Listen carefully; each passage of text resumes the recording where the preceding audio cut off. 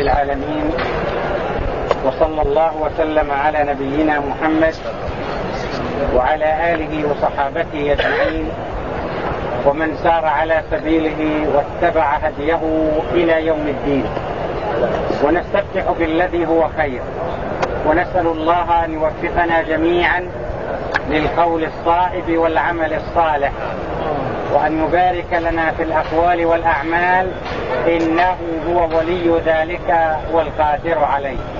أيها الأحباب، قراءتنا في هذه الليلة المباركة في سيرة المصطفى صلى الله عليه وسلم وما بعد ذلك من خلافة أبي بكر الصديق رضي الله عنه وأرضاه. وبعد أن تولى أبو بكر ارتد كثير من الأعراب، منهم من ارتد عن الإسلام ارتدادا كاملا، ومنهم من منع الزكاة وأقام بقية الأركان. فوقف رضي الله عنه موقفا حازما تجاههم وقال: والله لو منعوني عقال بعير كانوا يؤدونه لرسول الله صلى الله عليه وسلم لقاتلتهم عليه. وفي بعض الروايات: لو منعوني عناقا، والعناق هي الصخرة الصغيرة، كانوا يؤدونها لرسول الله لقاتلتهم عليها. فقام رضي الله عنه موقفا حازما، وجهز الجيوش، وجهز 11 لواء. وكان الجيش الأول بقيادة خالد بن الوليد، وأمره أن يذهب أولا إلى طليحة بن خويلد الأسدي، فإذا انتهى منه ذهب إلى مالك بن نويرة بالبطاح. فسار رضي الله عنه سيرا حميدا، وجاهد وانتصر على الأعداء، وأعادهم إلى دائرة الإسلام وإلى حظيرة الصواب. وأقسم عبد الله ابن مسعود رضي الله عنه يقول: لقد قام فينا أبو بكر رضي الله عنه مقاما بعد رسول الله، وكدنا أن نهلك لولا أن من الله علينا بخلافة أبي بكر الصديق. وقوله كدنا أن نهلك لأن جموعا من الأعراب ارتدوا عن الإسلام ونكصوا عن الجادة. ومنهم من ادعى النبوة كما سيأتينا إن شاء الله. فطليحة بن خويلد ادعى النبوة، وسجاح ادعت النبوة، والأسود العنسي ادعى النبوة أيضا، ومسيلمة ادعى النبوة كذلك، إلا أن الله دحر أهل الباطل ونصر الحق وأعلى رايته. وكان عيينة. بسم الله الرحمن الرحيم. قال رحمه الله تعالى: وكان عيينة بن حسن قد قال له: لا أبا لك. وعيينة هذا كما مر بنا هو شيخ لقبيلة بني فزارة، وهو كبيرهم، وهو المطاع فيهم. وقد جاء إلى أبي بكر رضي الله عنه هو والأقرع بن حابس، قالوا: نريد أن تجعل لنا جعلا ونكفيك قومنا. إلا أن أبا بكر ردهم ردا عنيفا، وجهز الجيوش لقتال المرتدين. فلما ادعى النبوة أو زاد عدد من كان مع طليحة، قال له عيينة: هل أنت مرينا ما يأتيك من وحي؟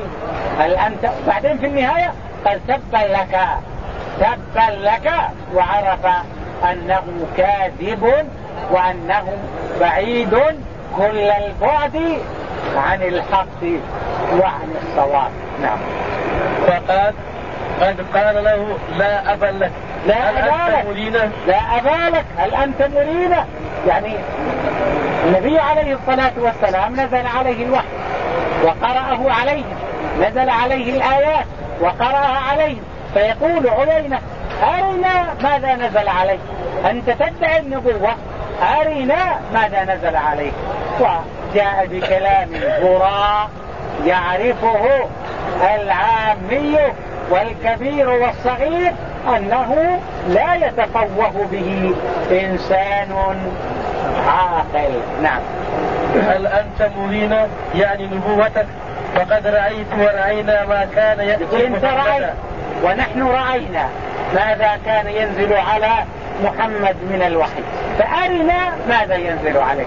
ومسيلمة لما قال له الصحابي إنه نزل على المصطفى عليه الصلاة والسلام إنا أعطيناك الكوثر فصل لربك وانحر إن شانئك هو الأبتر، قال وأنا نزل علي مثلها مساويا لها أختها سمة، ماذا نزل عليك؟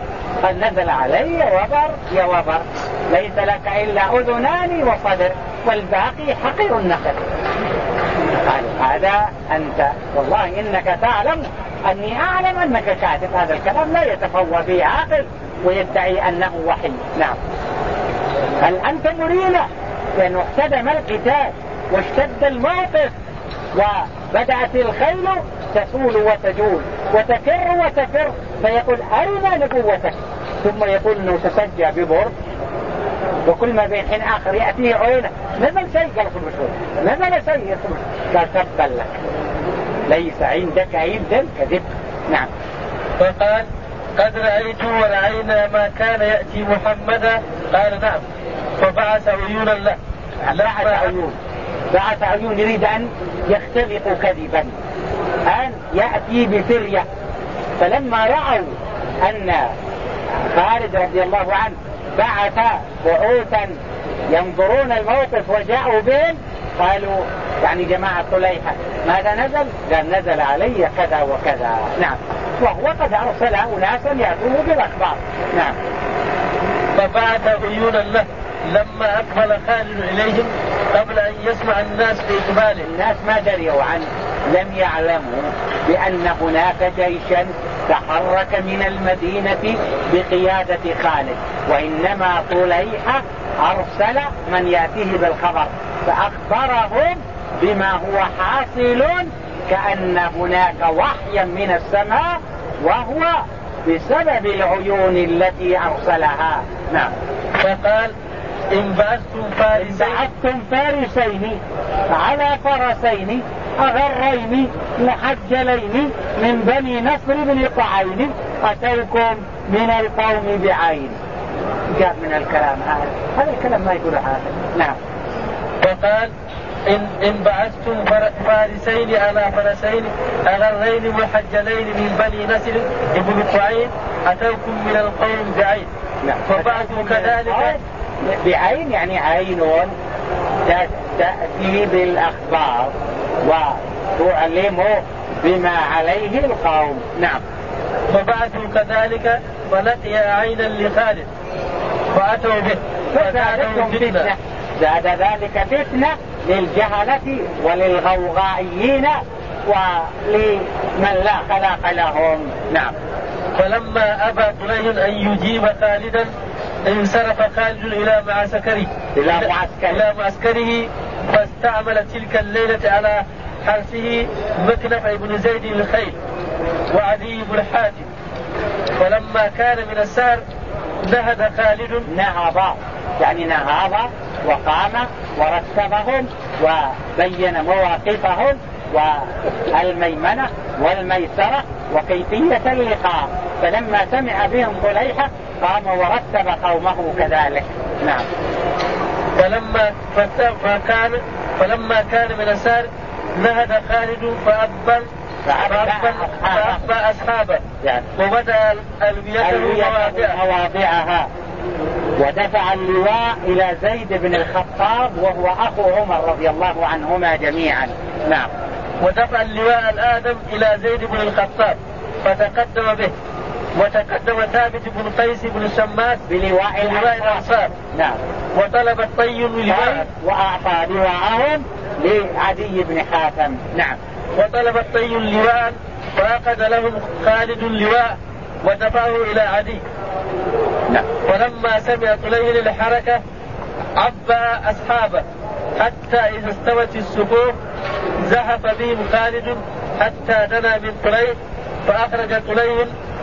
فأخرج طليل 40 غلاما جلدا فأقامهم في الميمنة. نعم. وقال اضربوا حتى تأتوا الميسرة. نعم. من الفتيان الأقوياء الأشداء. نعم. وقال اضربوا حتى تأتوا الميسرة فضاع الناس ولم يقتل أحد حتى أقاموا في الميسرة.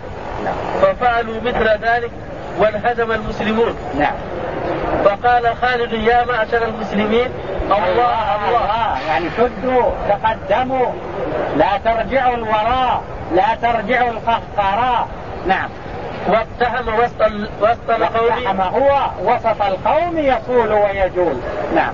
واقتحم وسط القوم وكر معه أصحابه. نعم. فاقترت الصفوف ونادى يومئذ مناد من طي عندما حمل أولئك 40 يا خالد عليك بسلمى وسلمى. نعم. عليك بسلمى وآجى جبل طي إلى الله الملتجى. لا يمكن يقول عليك بجبل طي بجبل أجى وسلمى لأجل أن يحتموا به، وخالد يقول لا إلى الله الملتجى ونستمر في الكر وفي الفر حتى نقضي على عدو الله ورسوله. نعم. فقال بل إلى الله الملتجى. ثم حمل فما رجع حتى لم يبق من 40 رجل واحد. وتراد الناس بعد الهزيمة بدأوا يرجعون واحد بعد لأنهم انهزموا أول الأمر. لكن لما خالد رضي الله عنه أثار فيهم النخوة الإسلامية وشجعهم على الاستماتة في سبيل الله وعلى القتال رجعوا واحدا بعد الآخر. نعم. ولما وارتاد الناس بعد الهزيمة واشتد القتال وأسر هبال بن هبي وأسر هبال بن أبي هبال يبعثوا به إلى أبي بكر قال لا اقتلوني أنتم ولا تودوني محمديكم، فما كان منهم إلا أن قتلوه. نعم. فأرادوا أن يبعثوا به إلى أبي بكر فقال اضربوا عنقي ولا تروني محمديكم هذا، فضربوا عنقه. نعم. ولما اشتد القتال تزمل طليحة بكساء الله وهم ينتظرون أن ينزل عليه الوحي، ينزل عليه توجيهات، ينزل عليه إرشادات. الرجل يعني تزمل يعني لبس الكساء وجعل ينتظر. نزل عليك شيء؟ لا ما نزل عليك، يترددون عليه. آخر مرة قال له تبا لك إنك كاذب. نعم. فلما طال ذلك على أصحابه وحدثهم الحرب جعل عيينة يقاتل ويدمر الناس حتى إذا ألح المسلمون عليهم السيف أتى طليحا وهو في كسائه فقال لا أبا لك. هل أتاك جبريل؟ قال لا إلى الآن ما جاء. نعم. هل أتاك جبريل بعد؟ قال لا والله. قال لا والله. قال تبا لك سائر اليوم.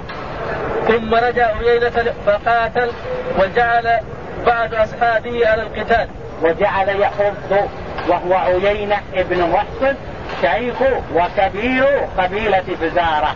نعم. وقد نجوا من وقع السيوف لأن السيوف يعني بدأت تشتغل والرقاب تتساقط من الأكتاف. نعم. فلما طال ذلك عليهم جاء إلى طليحة وهو متلفلف بكسائه فجذبه جذبة شديدة وقال نزل شيء ولا؟ قال لا ما نزل شيء لنا. نعم. فجذبه جذبة شديدة جلس منها وقال قبح الله هذه من نبوة. قبح الله هذه من نبوة التي تدعيها. نعم. ما قيل لك بعد شيء؟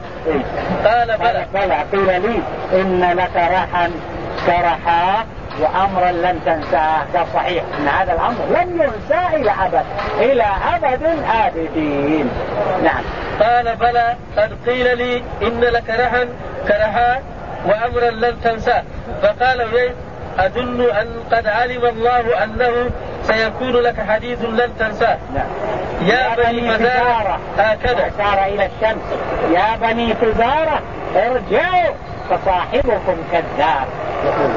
نعم. وأشار تحت الشمس انصرفوا هذا والله كذاب. نعم. ما بورك لنا ولا له فيما يترك.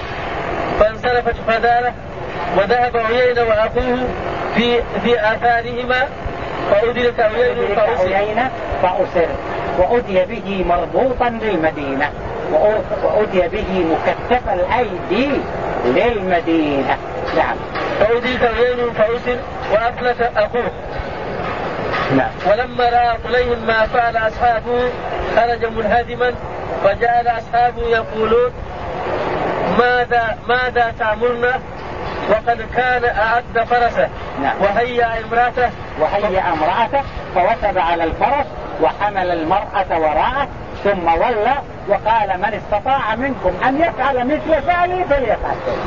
بعد ما وقعت المشكلة وبعد ما ليه الآن يعني كان المفروض انك تخبرنا امس قبل تبدأ المعركة قبل يحتدم الصراع قبل تساقط الرقاب تركت أنت وامرأتك ثم تقول من استطاع منكم أن يفعل مثل فعلي فليفعل. هذه لا يمكن أن يقر عليه. نعم. فقال وهيأ امرأته فوثب على فرسه وحمل امرأته وراءه. وفي النهاية الرجل ذهب إلى الشام وفي النهاية أسلم وحسن إسلامه وجاهد جهادا بطوليا في الفتح الإسلامي مع خالد ومع غيره من أبطال المسلمين لأن الله كتب له التوفيق والسداد بعد وذلك في آخر أيامه فقد أسلم وحسن إسلامه بعد ردته وبعد ادعائه النبوة. نعم. ثم ولى حاربا وقال من استطاع منكم أن يفعل هكذا فليفعل ثم هرب حتى قدم الشام. وذكر أنه قال لأصحابه لما رأى انهزامهم ويلكم ما يهزمكم. ما الذي يهزمكم؟ ما السبب؟ عندكم قوة وشجاعة وبيدكم سلاح ولديكم بطولات. قالوا نحن نختلف عنكم. نحن كل واحد منا يحب أن يقتل صاحبه قتله وهؤلاء الذين نلتقي بهم كل واحد منهم يحب أن يقتل قبل صاحبه. فهذا هو الفرق بيننا وبينهم. نحن نتدافع كل منا يريد الحياة وهم يستميتون كل واحد منهم يريد الشهادة. فهذا هو الفرق بيننا وبينهم. نعم. فقال له رجل أنا أخبرك إنه ليس منا رجل إلا هو يحب أن صاحبه يموت قبله. نعم. وإنا نلقى قوما كلهم يحب أن يموت قبل صاحبه. نعم. ولما ولى طليحة هاربا تبعه عكاس بن محسن وثابت بن أكرم. وكان طليحا قد أعطى الله عهدا أن لا يسأله أحد النزول إلا بعد.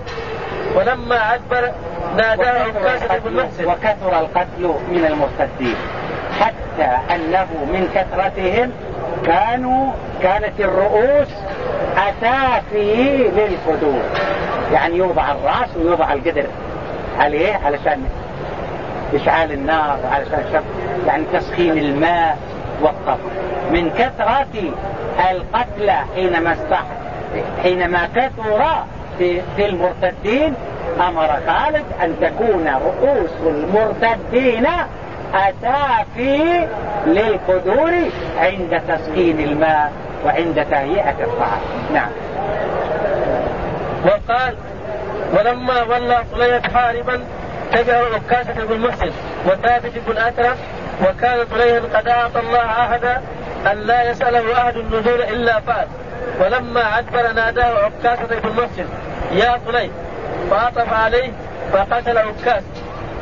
ثم أدركه ثابت فقتله أيضا طليحا.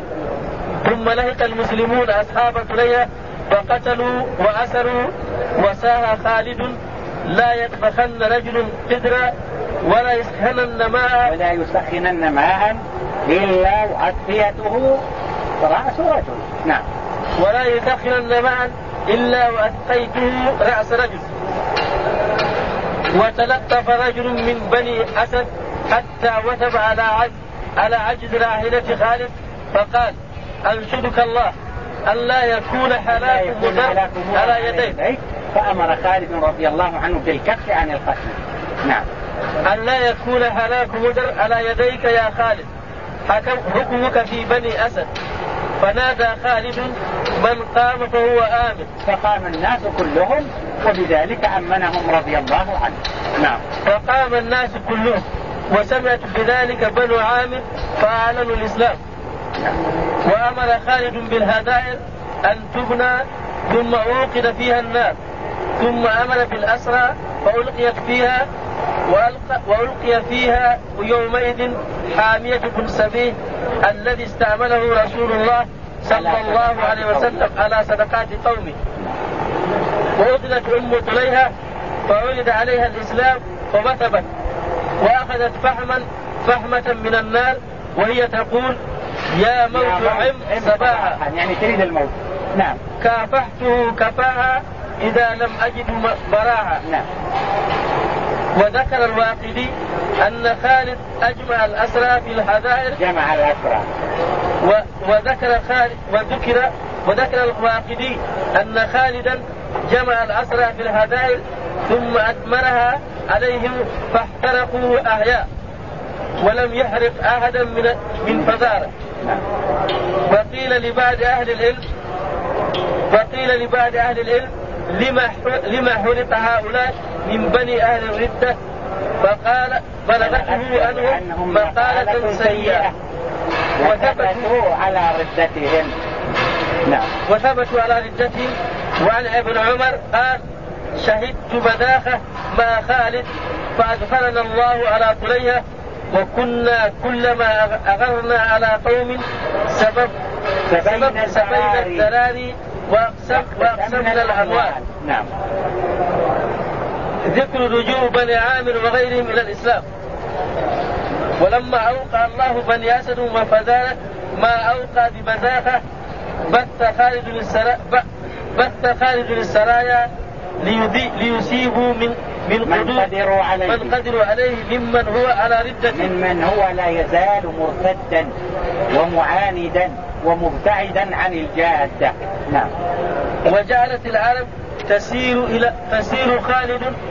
إلى خالد رغبة في الإسلام وخوفا من السيف، لأنهم لاحظوا أن الموقف لا يحتمل السكوت أو لا يحتمل الاستمرار على ما هم فيه، فما عليهم إلا أن يرجعوا إلى الإسلام ليحموا دماءهم وليحموا أنفسهم، وإذا داوموا على ردتهم فليس هناك إلا السيف. نعم. وجعلت العرب تسير إلى خالد رغبة في الإسلام وخوفا من السيف، فمنهم من أصابته السرية فيقول جئت راغبا في الإسلام، جئت مسلما لست على ردتي. نعم. وقد رجعت إلى ما خرجت منه. نعم.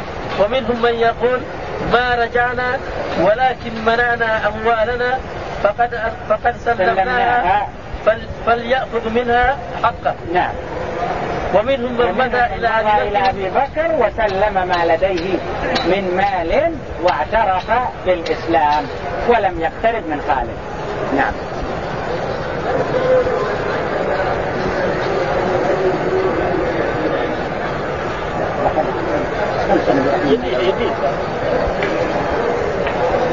ومنهم من مدى إلى أبي بكر ولم يقرب خالدا، ثم عمد خالد إلى جبلي طي آجا وسلمى فأتته عامر وغطفان يدخلون الإسلام ويسألونه الأمان على بلادهم وبلادهم. نعم. وأظهروا التوبة وأقاموا الصلاة وأقروا بالزكاة. لأن الهدف من القتال هو أن يرجعوا إلى الإسلام، فمن منهم ثبت على اعترافه بالشهادتين وأداء الصلاة ومنع الزكاة هذا يقاتل، ومن أدى ما وجب عليه وأدى الزكاة كاملة من ماله فهذا هو له مال المسلمين وعليه ما عليهم، فهو واحد منهم ويحمي بذلك دمه وماله. نعم. فأمنهم خالد وأخذ عليهم العهود والمواثيق لتبايعن على ذلك أبناءكم ونساءكم آناء الليل وآناء النهار؟ فقالوا نعم نعم. يعني عاهدوه على هذا. نعم. وبعث بعيينة إلى أبي بكر. وبعث بعيينة، وعيينة هو شيخ بني فزارة كما مر بنا فيما سبق. نعم. مجموعة يداه في وثاقه، يعني مربوط يديه في الوثاق. نعم. فجعل غلمان الذين ينخسونه بالجريد بالأعواد ويقولون له أي عدو الله كفرت بعد الإيمان. نعم. وجعل غلمان المدينة ينخسونه بالجريد ويضربونه ويقولون أي عدو الله أكفرت بالله بعد إيمانك؟ فيقول والله ما كنت آمنت بالله قط. وأخذ خالد من بني. هذا القدر، وصلى الله وسلم على نبينا محمد وآله وصحبه وسلم.